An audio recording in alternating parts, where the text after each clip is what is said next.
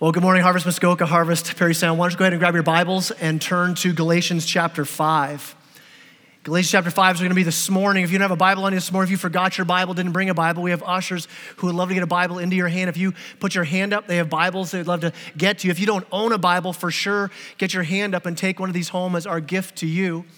But grab a copy of God's Word, whether the one you have or the one you're grabbing right now from the ushers, and turn to Galatians chapter 5. We're going to be starting in verse 16 as we continue on in this series through the book of Galatians called Freedom. I think I may have told this story before, but there was my brother Chad and I, we went to school my first year of college. We were in Nashville at Nashville Bible College, and we're going to school there. And one of the people that we went to school with, her name was Donna. And Donna had been blind since birth, had never seen a day of her life. And because of her blindness, she had this unique way of using her other senses to be so aware of her surroundings. Now, she wasn't Daredevil or anything like that, but very close, all right? Just this real cool way. And so she would do things all the time that would freak us out and make me always joke, Donna, you can actually see. You're totally faking. But the craziest thing she ever did, I was standing in the hallway of school in between class talking to her as my brother Chad was walking down the hall. Wasn't saying anything. He was walking by himself. He wasn't going to say hi. He was going to walk right by us as we were talking. And as he walks by, Donna says, "Hi, Chad." I'm like, "What? How did you do that?" She goes, "Well, you can actually tell who people are by the way that they walk." She goes, you can just hear. And she says, "Well, your brother Chad, when he walks in a particular way. He walks with very purposeful steps, very driven steps." I'm like, "That is so cool." So I asked, "How do I walk?" And she's like, "Kind of sloppy." I'm like, "Oh, thanks, Donna." No, I didn't do that, but she could tell who you were by your walk. And that's just not Donna, and it's just not just how you walk physically. Listen, people can tell who you are by the way that you walk, by how your life is lived out. This idea of how we walk, it's all through Scripture. We would call it the way we live or our lifestyle, and Scripture says that the way you walk, people will see who you are. Ephesians 4:1 says that Christians are to walk worthy of our calling. So if you're here this morning and you're a follower of Christ, Scripture says, hey, because you're a follower of Christ, walk according to the fact that you're a follower of Christ. Our life should match who we are. If you see a police officer in uniform, you expect them to act in a certain way. If you show up on the job site as a builder, you're expected to act in a certain way. If you're a student in class, you're expected to act in a certain way. Walk according to your calling. If you're a child of the King, if you're a servant of Christ, if you're a Christ follower, there's a certain way that we're to walk. If you're taking notes this morning, our first point is this: walk like a follower of Jesus. Walk like a follower of Jesus. Now, the Bible uses this idea of our walk a lot so we can find out, reading through Scripture, well, what's my walk supposed to look like? Ephesians 4:2 says, walk humbly. Romans 13:13 says, walk in purity. 2 Corinthians 5:7 says, walk in faith. So have an eye on eternal things, not just the here and now, but walk in faith. Ephesians 2:10 says, walk in good works. Ephesians 4:17 says that those who know Christ should walk in a way that's different than those who don't know Christ. Your life should stand out. You know, just this week, there was this person I was hearing speak, and he was a guy ministering to Muslims. He runs a ministry called the Crescent Ministry. He's from Lebanon, and he's working with Muslims around the world. And he says, right now, in our time, more Muslims are coming to faith in Christ than ever before in the history of the world. And he says the number one reason why they do, number one reason, there are a lot of things that are going on and why people come to Christ. Number one reason for Muslims leaving Islam to follow Christ is because they met a Christian. Number one reason, they say, I met somebody who's a follower of Christ, and man, they just lived differently. They lived out their life in a way that showed love and forgiveness like I've never seen before. There was a passion in them that I'd never seen in anybody else. We should look different and walk different. Ephesians 5:2, walk in love, be self-sacrificing. Ephesians 5:13, It says walk carefully. So if you're a follower of Christ, you don't just walk like a leaf blowing in the wind, but there's a purpose for your walk. You're on a mission. You have a reason for your life. The 3 John verse 3 says walk in truth. If you're like me, you're like, okay, those are all good. I get the concept of how to walk, but I need an example. Can you maybe put some handles on this? Let me see this lived out. How does this look in real life? And Paul, in his letter to the Galatians, remember what he said early on in chapter 2? He says, hey, walk like I walk. Follow me. He said in Philippians, he said, walk in a way as you see me and others like me walking. So, okay, that sounds pretty easy. Our life should look like Paul and the other apostles. That's a pretty high standard. You catch that? So I have to walk like Paul. Well, 1 John 2:6 takes it to an even higher standard. It says, if you abide in Christ, if you're a Christ follower, walk in the same way Jesus walked. All right, that seems pretty easy. Just be like Jesus. I could do that. No, I can't. It's impossible, right? And that's true. We can't do that. But here's where Galatians 5:16 comes in. Galatians 5:16 says, but I say, walk by the Spirit. In other words, walk in step with God who's moving in you. Walk in the power, in his leading. And as you do that, as you walk with the Spirit in you, you will look more like Jesus. And Paul's been hammering all the way through Galatians. You can't do this. You can't live this life. You can't live like Jesus through self-effort. You can't get there by being more religious. You need an inside change. So you can't gain salvation by works, and you can't live out your salvation by works. It's only by the grace of God. You need God at work in you. And when God works and walks in you, he says you don't need these rituals anymore. You don't need these outward laws and do this and do that. No, because now instead of rituals, you have God living in you. And Paul spent 5 whole chapters pounding this truth out. You were saved by God. It was all God's work. It's all grace, all grace, all grace. And now he says, why do you think now you can walk on your own without God's grace? It's all grace. You've been set free by God. Don't be fooled into a legalistic way of thinking like God's keeping score and you've got a scorecard and you're going to show up in heaven and go, boy, I hope my scorecard matches God's scorecard and I'm okay and he accepts me. That's not how it works. Paul says if you live that way, it's a crazy way to live. He says you're foolish to live that way. It's not do more to impress God. Paul's saying, listen, if that was what the case was, then why would Jesus have come? Why wouldn't God have just told us to be good? I mean, if church attendance, if following a list of religious rules, if giving 10%, if that's what makes you holy, then Paul says Christ died in vain. God poured out his wrath on Jesus for no reason. Now, is church attendance good? Yeah, I think it's crucial to walk out this Christian life and the freedom that we've got. Is giving good? Yeah, but if you're caught, here's what Paul's saying. If you're caught up in this kind of rule, like, well, I think the Old Testament says I should give 10%. So if I give 10%, then God's going to look down on me and he's going to go, well, all right, check off Bill and Martha. They're giving 10%. They're good. That's not life under grace. That's not walking in freedom. That's law. It's not some 10% giving rule. Listen, the gospel should compel some of us to give 50%, some less. The number's not the point. The point is, listen, you walk by freedom in the Spirit, by the Spirit. It's responding to God's Spirit inside you. It's God's Spirit in you that's empowering that sacrificial giving. It's God's Spirit inside you that's empowering you to love. It's God's Spirit inside you that's empowering you to forgive those who hurt you. It's God's Spirit inside you that's giving you victory over those addictions. It's giving you the courage to speak for Christ.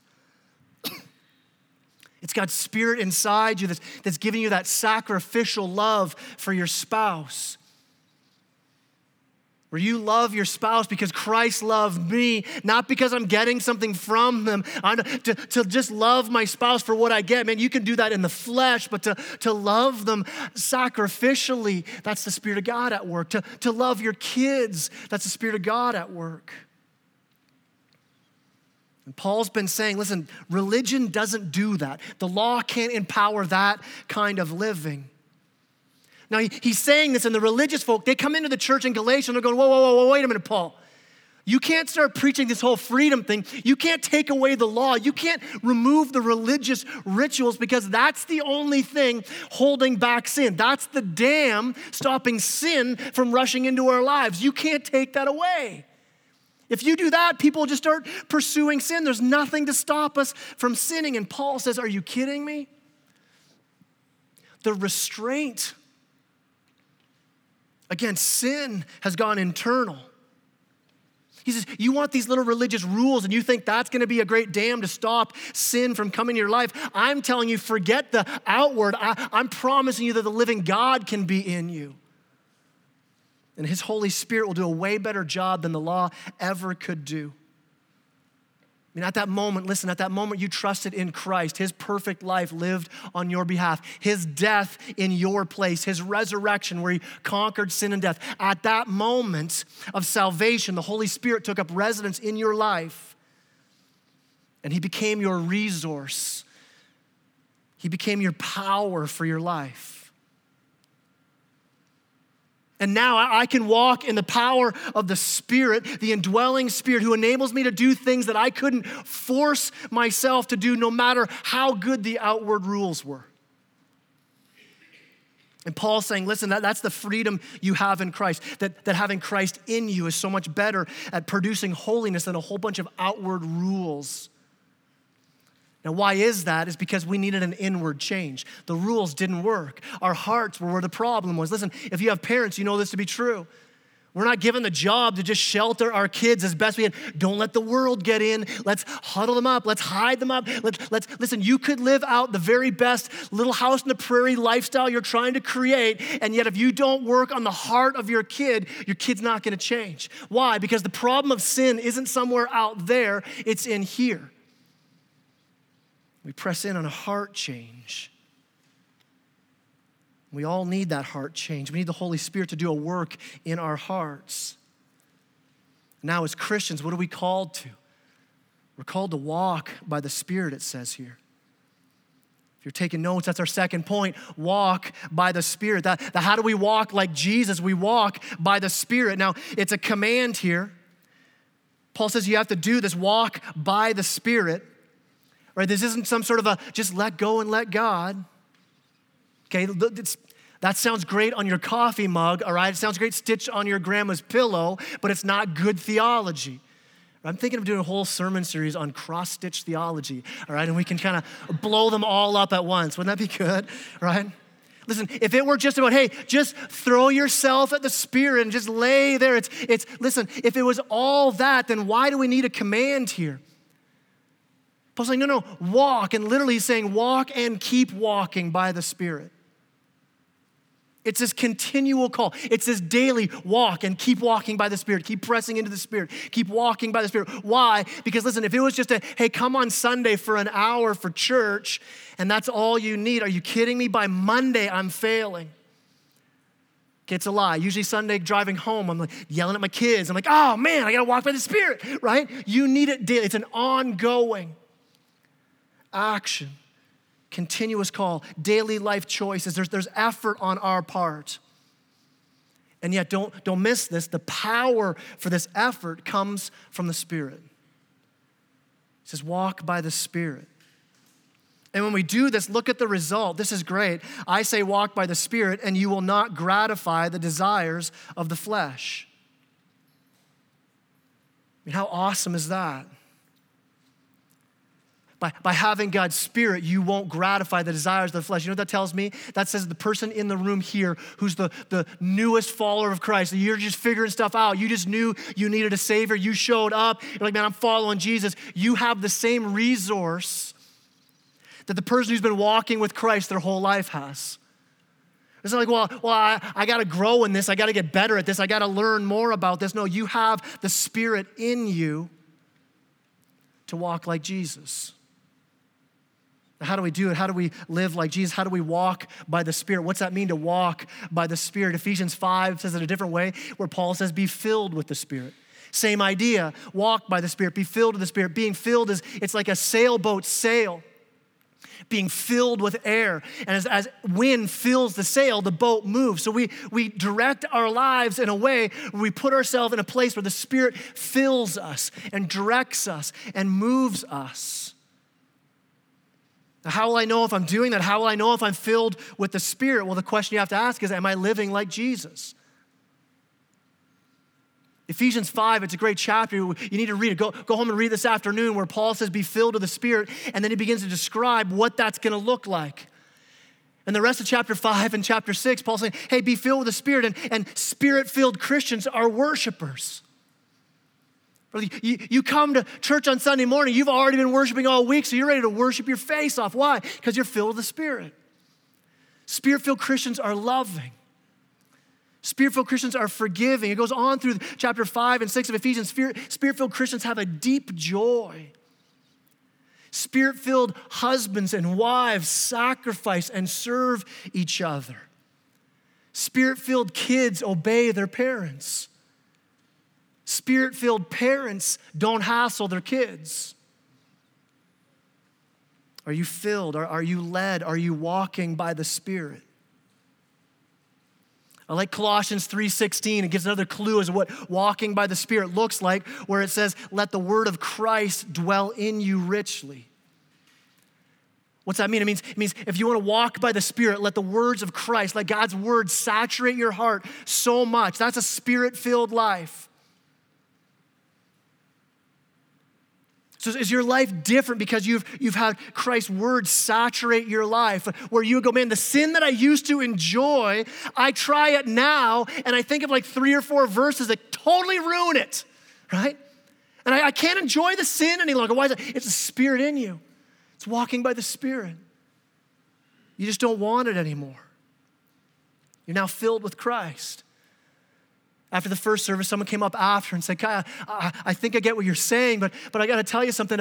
I've been struggling with alcohol my whole life, and God's been doing a work in me, and I'm finding victory. But the last time I drank this week, it felt worse than it's ever felt before. I've never felt this pain in my heart before. What is that? That's the Spirit of God. Amen. Praise God. He's at work. He starts crying, saying, good, that's what I thought it was.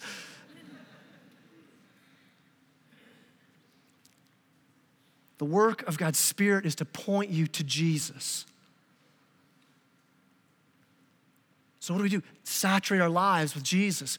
If you just want to spend the rest of your life just reading the Gospels to get to know Jesus, I'm telling you, you'll walk by the Spirit. But don't stop there, because all of Scripture points to Jesus. That's the whole work of God's Spirit, is to point us to Jesus. The Spirit of God will continue to do that more and more. Just continue to point you to Jesus, saying, see Jesus. I'm pursuing sin. No, see Jesus. But I'm kind of going after this because I think this will give me life. No, see Jesus. Listen, my whole goal, my hope as a preacher is that every Sunday, here's my number one goal, that you see Jesus. That I can preach Jesus. When you're struggling in life, man, I got to go talk to somebody about this. I'm going to talk to my small group leader. Guess what they're going to do? They're going to point you to Jesus. So my problem's bigger than that. I can't just talk to my small group leader. I got to go see Pastor Lee and get some biblical soul care counseling. Guess what he's going to do? He's going to point you to Jesus. That's the life of a Christian, where you're seeing, where you're loving, where you're submitting to Jesus.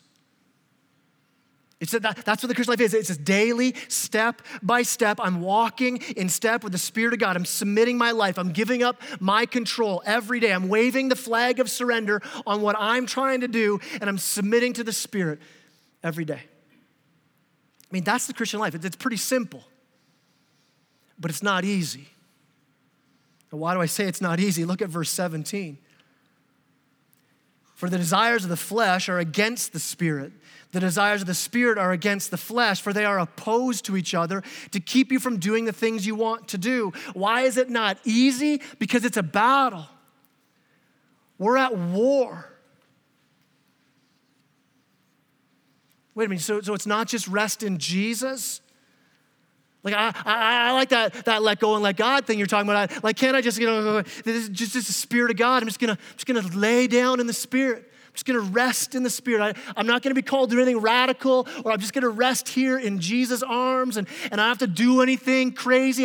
I'll come to church sometimes, and I'll even serve at Harvest Kids every once in a while, and I'll give a little bit of I just wanna rest here, and hopefully as I hide out and huddle up like this, that I'll get to live to an old age, and then I'll just die peacefully, and I'll meet Jesus, and he'll say, well done, good and faithful servant. That's not the Christian life. It's a battle. It's us at war. It's us not showing up for battle as a soldier and crawling into our sleeping bag and hiding out and hoping the war ends soon. No, what is it? It's submission for sure. It's surrender for sure, but it's submission and surrender to Christ. It's when we submit our flesh. It's when we surrender ourself and our sinful tendencies. It's when we surrender our old self to Christ. We surrender to his lordship. We surrender to his promises. We surrender to what Jesus declares who we are. And in the power of God's Spirit, we then walk. We fight. We battle. Look at verse 18. But if you're led by the Spirit, you are not under the law. Now, what's Paul saying there? First of all, let's get this. We're no longer under the law, right? The law has been dealt with for the Christian. As we fight this battle, we're fighting it victoriously. Right? But it's not the law that spurs us on. It's no longer our motivation. We're not into behavior modification as Christians. It's not like if I do these outside things, I hope I can change things, right? We're no longer under the punishment of the law. As you strive to walk by the Spirit, you will fail, you will fall. But Christ has removed the penalty. If you know Christ and he's lived the perfect life you couldn't live, died in your place, taking away the penalty of sin and death, you're not under the law, but look what he says, you're led by the Spirit. If you're a Christian, you're not under the law. So that if you're a Christian, it says you're led by the Spirit. All Christians are led by the Spirit. Romans 8:14 says that everyone who's a child of God is led by the Spirit of God. All Christians are led by the Spirit. But listen, all Christians don't follow the Spirit. All Christians are led by the Spirit, but not all Christians follow the Spirit. You know, we often talk about the Christian life in these terms because it's a war. We talk about, are you having victory in Christ or are you living in defeat? And those are good terms, but I was reading a book by Jerry Bridges called Pursuit of Holiness, great book, and he says, hey, let's rearrange those terms to be a little bit more biblical. Instead of just victory and defeat, let's say it what it is, obedience and disobedience. That when the Spirit leads, as you follow and walk by the Spirit, you live in victory as you live in obedience. But when you reject the Spirit's leading and guiding, you say, I'm going to live my own way, you live in defeat. The Spirit is leading. Are we following? Where's he leading you? Where's the Spirit been pointing out sin in your heart, in your life?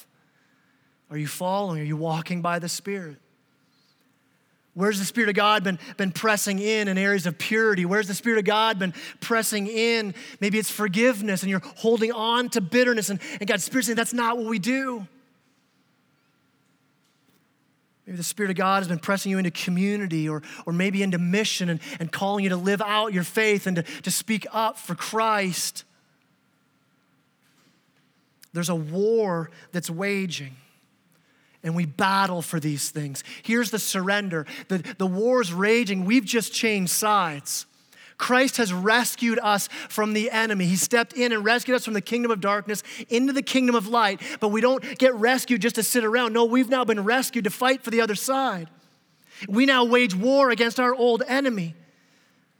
Against the devil, yes, but what the scripture talks about here is against the flesh. Now, what's the flesh? It's that part of you that's self-oriented. It's that doorway to temptation where Satan's attack of sin, that's the beachhead he lands on. He lands at yourself, that part in you that desires everything else more than God. You see that word used over and over again in the text. He keeps saying the desires of the flesh, the desires of the spirit. What he's saying here, it's those things that you want, that you crave, that you need. And when our heart is looking for hope and meaning and purpose outside of Christ, that's our flesh. And every sin can be traced back to here. When there's a sin you struggle with, the question we need to ask is, okay, what's the want? What's the desire behind this sin? What am I looking to fulfill in this sin? Because when you start to pursue those desires, the flesh starts to produce works of the flesh. Paul lists some here. Look at verse 19. Here's what walking in the flesh will look like. Now, the works of the flesh are evident. He says they're going to be obvious to everybody. Everyone looking in will see them. You'll know them yourself. These are evident. Sexual immorality, impurity, sensuality, idolatry and sorcery, enmity, strife, jealousy, fits of anger, rivalries, dissensions, divisions, envy, drunkenness, orgies. And then he says, and things like these. I like how Paul ends that. He says, it's things like these, right? This isn't Paul giving a list. It's not like, here's the list of sins of the flesh. Because listen, the little legalist that lives in each one of us so desperately wants a list. Like, Pastor Kai, give me the list. Like, we want this to be, okay, those are the 15 things. If I avoid those 15 things, I'm good. Ooh, that looks like it's pretty sensual. I'll avoid that. Now I'm walking in the Spirit. No, Paul's like, no. It's not just a list. It's things like these things. And you'll know it. It's going to be evident. And Paul basically, he's laying out some categories here. Listen, the flesh will show itself in sexual sins. It'll show itself in religion. It'll show itself in broken relationship. It'll show itself in addictions. And we're walking out of step with the Spirit. We have these unmet desires. And instead of walking by the Spirit, we pursue other ways to meet these desires. We look into ourselves to figure it out. And so again, you see the sin. And look for that unmet desire behind it. What we call an idol. And so Paul lays out sexual sins. He goes, here's some sexual sins. It's what are we doing? We're taking this gift of sex, because sex isn't a sin. God gave it to us as this amazing gift, right? Used in a way that God intended to be used. And then our flesh takes it and twists it and takes this gift that was supposed to be a gift where we give an act of giving to our spouse, and it becomes a selfish thing. And that's all pornography is. It's taking a gift that was supposed to be a gift given. It's us just selfishly taking it for us. We look to sexual sin to fill our desire. We look to religion. He says idolatry and sorcery. Idolatry, just worshiping things other than God, just saying, this is going to help me more than God will. I'm grabbing a hold of this. Sorcery, it's manipulating God. If I do these things, God has to bless me. If I pray a certain way, God's got to fulfill that prayer request. If I speak in tongues, if I fast, if I do all these works, God, you had better step up. And when God doesn't, listen, when we do all, God, I worked my fingers to the bone for you. We're filled with anger. You think of things like worry and anxiety. What is that? It's us saying, I know better than God. And things aren't turning out the way that I think they should, and I'm the creator of all that. I should be the one in charge. And when they don't go the way I want, we're filled with worry and anxiety. God, what are you doing? You don't know what you're doing. We look to religious things. The flesh brings broken relationships. Look at the list he gives: enmity, strife, jealousy, anger, rivalries, dissensions, divisions, envy. All of these things find at their root an unmet desire. And so anger's produced. Why didn't you fulfill this need for me? Jealousy comes. We fight each other. We gossip about each other. We get divorced. We leave churches. We end friendships. And finally, Paul lays out it's also seen in addictions. drunkenness and partying. And it's not just that we have a drink, it's that we can't stop drinking. It's not just that we have conversations, it's that we gossip. It's not just that we spend money, it's that we're so engulfed with needing more and more, we buy ourselves into debt. And all of this, a cycle of addiction. It's us trying to fill this need, and we can't get enough food, we can't get enough sex, we can't get enough friends or money or fame or power or pleasure. And all of this is when we stop fighting in the Spirit. We give in to the flesh. You see, there's not much fighting when we're falling into sin. The opposite of fighting in the Spirit is not I'm fighting in the flesh. The opposite is usually apathy, indifference. We just don't care. We just stop fighting. It's been said this way, it's walking in the Spirit. It's like running up a down escalator. Did you ever do that as a kid? I still do. I love going to the city, going to the mall, run when they get right. And what happens? So you're running up and down. When you stop, when you're indifferent, when you just stop moving, do you stop? No, you start going down, don't you? I mean, that's the Christian life. It's a great example of Christian life. We continue to fight in the Spirit. But here's the great thing. Look at verse 17 again. For the desires of the flesh are against the Spirit. So we're being fought against by the flesh. We have to fight against the flesh. And the desires of the Spirit are against the flesh.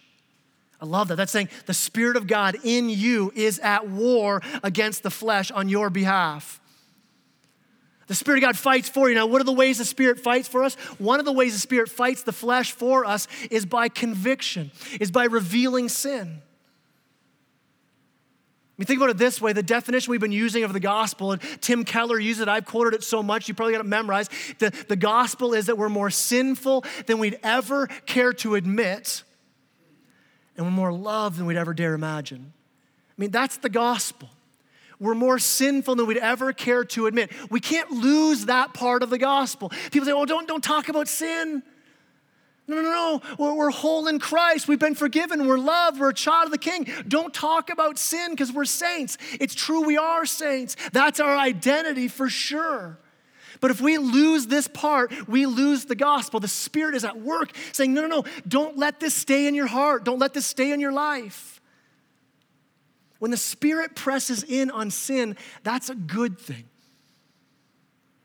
When you feel conviction, that's a good thing. Now, what Satan does, he takes that conviction and moves it to shame, doesn't he? He's the accuser of the brethren, it says. So he tempts you, and then immediately when you fall in sin, he goes, oh, look at you. You call yourself a Christian. Listen, that's condemnation. That's not the Spirit of God. That's a lie from the devil. Christ brings forgiveness and redemption and hope, but the Spirit also speaks conviction, saying, listen, here's your sin. Don't stay in it. That's good. Well, when a person lovingly, and I say lovingly, when a person lovingly comes alongside you to point out sin in your life, listen, they're not being judgmental. They're partnering with the Spirit of God. It's an act of love that they're doing this. The Spirit shines light on our sins so we see the need to run to our Savior. It's not a loving thing to avoid sin. It's not loving. If somebody's house is on fire and they're asleep in the house, it's ridiculous for us to think, you know what, I don't want to wake them up. It'd be so rude. I don't want to offend them and shake them out of their sleep. They're sleeping so peacefully. Just let them know. What do? You run in the house, you go, you got to get up. There's a fire. You got to get out of here. Why? Because you love them. Listen, if someone's walking in sin, isn't it the most loving thing to come alongside as a brother and a sister and go, hey, by the power of the Spirit, let's walk in a different way. The Spirit shines light on our sin so we can run to the Savior. And here's something I've seen time and time and time again. It's those who are so close to the gospel, those who come out of such a broken life of sin. And I know there's people here in the room right now. You're like, man, that is me. If you knew the shame and the guilt and the choices I made, so that whenever I preach about sin, you start to weep. Whenever I preach about the gospel, you start to weep. You understand the gospel. You say, but I feel like when you preach sin, I'm like, man, how could I have done this to my Savior? Listen, I wish more people would recognize that, oh no, but I'm a good Christian. No, we're not. We're more sinful than we'd ever care to admit. When somebody preaches about sin, it should cause us to weep. But we don't stay there. We move to the second part of the gospel, and we weep that Jesus loves us and he forgave us. So the Spirit points light on our sins. We run to the Savior. My prayer is that right now, the Spirit will be pressing in. That even right now, there are areas in your life, and maybe there's areas where you stop fighting. Maybe you've been so discouraged because the fight's been so hard, like I give up. I'm not fighting anymore. Maybe you find yourself apathetic in your walk with Christ, even right now. Listen, don't stop fighting. We need to fight. And what's that fight look like? Well, in any battle, there's going to be defense and offense, right? There's going to be a defensive strategy. What's that mean? That means we need to defend ourselves. Are there areas in your life where you need to put up a defense? There are things you need to cut out of your life. I'm not talking about legalism here. I love how Paul says it. Listen, you are free to do whatever you want, but not everything's beneficial. In your freedom, you can get yourself back in jail pretty quickly. Are there things you need to defend your heart?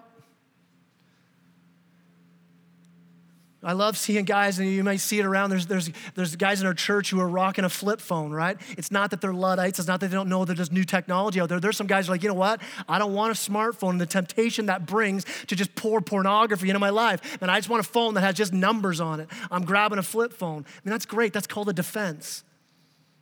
That's what I'm saying, you know what? There's something more valuable. My heart is more valuable than being able to read email on my phone. Is there a defense? Maybe for you, maybe it's Facebook. There's nothing wrong with Facebook, but you're looking and go, man, I'm wasting so much time in this. I'm being wrapped up with so much jealousy and envy as I see other people's lives. They're fake lives because nobody puts their real lives on Facebook, right? Maybe it's pride. And I want people to like my post. Maybe you need to put up a defense. Maybe it's some entertainment that you're involved in. Maybe movies you watch. And you're like, man, those movies aren't wrong for everybody, but for me, I just need to put up some defense against that because there's stuff in there that's drawing my heart into places I shouldn't be drawn into. There's things happening where I'm being entertained by the very things that Christ died for, and I don't want that in my life, so I'm going to put up a defense on that. One pastor I was listening to said it this way: a defense against the flesh is to starve it to death. That's a great defense. So you know what? I'm not feeding this anymore. Defense. There's also an offense. Remember, the offense is we step out, we're walking what? By the power of the Spirit. That's the power in us. Okay, but it's a little bit like farming where we're not going to cause the fruit of the Spirit to grow. A farmer doesn't cause anything to grow, but the farmer works hard, right? Plows the field, plants the seeds, digs up the weeds, right? So you're going to work hard by the power of the Spirit, but then God's going to produce in you the fruit of the Spirit. How do we do that? Paul says in Romans, we kill the flesh. I mean, that's violent war language. Right? You don't just, I'll just work with it. I'll just try to adjust my flesh. I'll just try to just manipulate it maybe a little bit. I think I can. No, you put it to death. You don't invite it in at all. James, in the book of James, it says, resist the devil and he'll flee from you. But here's the thing. One punch at the devil doesn't mean he'll just flee right away. You may have to punch a second time and a third time. You may have to kick and headbutt, right? You may have to put everything into the fight, but I'm telling you, in the power of the Spirit, as you fight, the devil will flee. There will be victory. Finally, look at verse 21, though, where Paul takes all this. The end of verse 21, after he lists the works of the flesh, he says, I warn you as I warned you before. So obviously Paul had talked about this to the churches before that he was planting Galatia. He goes, I warn you as I warned you before that those who do such things will not inherit the kingdom of God. Well, that's a scary verse, isn't it? Isn't that one of those verses you're like, man, can we just go past that one? Can we get back to love and grace and Jesus stuff? Can we not talk about what he said, if this is what your life looks like, If you continue in this lifestyle, he's not saying the word there where he says you do these things. It doesn't mean like a one time, but man, I slip in a lot of those things. Does that mean I'm not a follower of Christ? No, he's saying if it's a pattern of your life, this habitual pursuit of them, a desiring them, it's a character of your walk where you would look at your life and go, this describes my life. Listen to the power of this verse. You may not know Jesus. If that's the pattern of your life, this characterized life lived out in the flesh where there's no restraint, there is no conviction, there is no turning, there is no listening to the word. When brothers and sisters come alongside, you push them away and say, I don't want you to speak into this. If you find yourself like this, listen what he says. He goes, you will not inherit the kingdom. You're not living how a kingdom person lives. Listen, or at the very least, you're a follower of Jesus Christ who has a huge hole in your gospel. The answer this morning, listen, if you find yourself in either of these two categories, the answer this morning is the same. Pursue Jesus. If you find your heart so wrapped up and you've pursued those things so much, the answer is get to Jesus. If you think, I don't even know if I know Christ, pursue Jesus. Walk by the Spirit. And if the Spirit's pressing in on you right now, pay attention to the Spirit. The Spirit of God will use so many different ways. For sure, the Word. But there are other ways the Spirit will maybe take a sermon or somebody's words they say to you or just begin to speak in your heart and remind you of things that you know. And I kind of look at it this way. The Spirit's working every way He can. You ever drive your car and you're going through like a place where there's a sign for the speed limit, and under the sign there's that number thing that actually tells you what your speed is, right? At first I thought it's a game. Let's see how big we can get this number, right? But it's not, right? It's this thing and you're like, but I've got that thing in my car. Don't they know I've got a speedometer? Why there too? Because they're trying to remind you. They're trying to say, hey, pay attention. Change your speed. The Spirit of God is going to be speaking into your life saying, hey.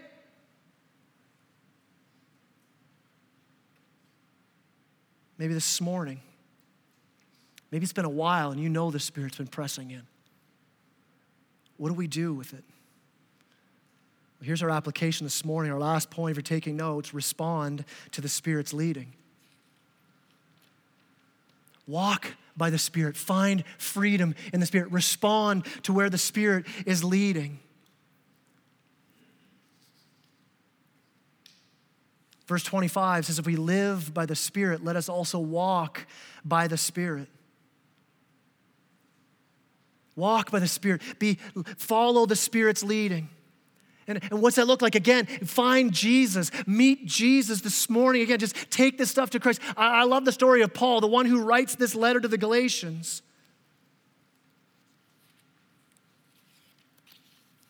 He meets Jesus, and what happens? His whole life is changed. Because it's true, you think through these things that the Spirit's been pressing you, but I've been trying to change this, I've been trying to work this, I've been trying to live. It's by the power of the Spirit. It's only Jesus can change you. And you can live in victory rather than defeat. As the worst team comes up this morning, here's the thing.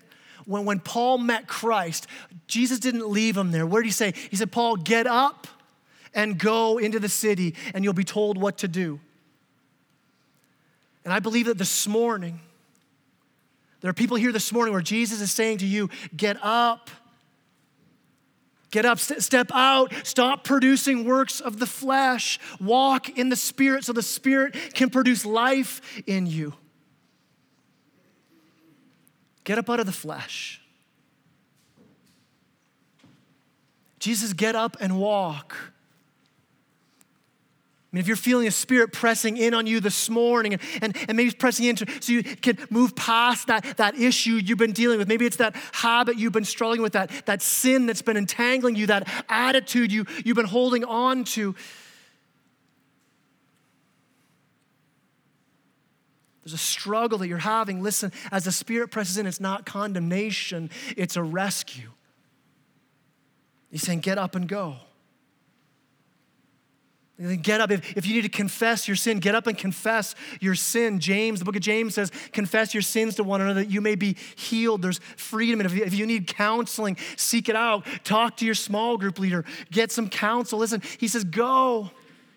And I love what he says. He says to Paul, get up and go. But he's already talked to Ananias. He said, hey, Ananias, this guy Saul's going to come to you. He's going to come to the church. He's going to need help. And you're going to embrace him as a brother in Christ. And I can imagine Ananias going, really?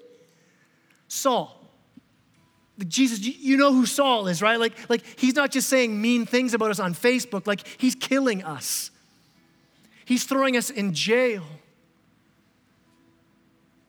And yet Paul comes and he's embraced by the church. My prayer is that our church would be filled with Ananiases. Where broken people, where religious people can come and be embraced by the grace of God. Listen, the prodigal son and the older son were both pursued by the Father. May we be a church that embraces both. Where people can come, they can see grace lived out. They can see there is hope. We can point them to Jesus. And so as we sing today, listen, today is the day. Today's the day we say, I'm not living in the flesh any longer. Today's the day we say, listen, I'm going to be done with that pornography. Today's the day we say, my broken marriage, I'm not living in apathy in it anymore. I'm going to pursue my spouse. Today's the day where the anxiety isn't going to take over my entire life. Today's the day where that anger isn't going to own me any longer. Today's the day where that fear is going to be dealt with. And listen, things won't change immediately. Right? We're not like pizza pockets, put in a microwave, boom, we're changed, we're done, we're good. No, the Bible says that we grow as we walk by the Spirit. We grow like what? Like babies. We grow like trees planted by living waters. There'll be a slow growth, and it may not be fast, it might be fast, but listen, the Spirit will begin the work in you today as you start the work by standing up and saying, I'm walking in the Spirit. I'm fighting this morning. I'm following the leading of the Spirit. This morning, my prayer is the Spirit has shone light on your sin and then a light on Jesus. Because the whole purpose, the whole goal of the Spirit of God is to point you to Jesus and to point you to the beauty of Jesus. Hey, the whole reason you don't need to be more self-controlled, the whole reason you don't have love, the whole reason you don't have purity, the whole reason that you're stuck in worry, the whole reason is that you don't see how beautiful Jesus is. And the Spirit's saying, see him.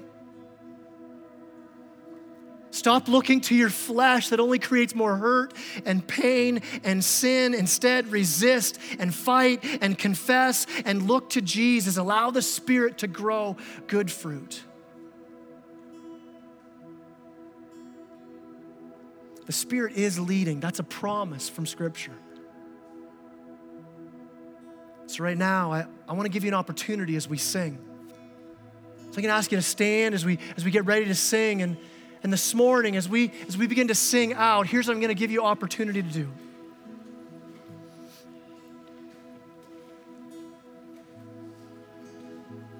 Maybe this morning God's been at work, and I don't want to go through a list in case I say something that you're like, well, I guess it's not me that the Spirit's talking about. But listen, if there's sin and you know it's been there too long,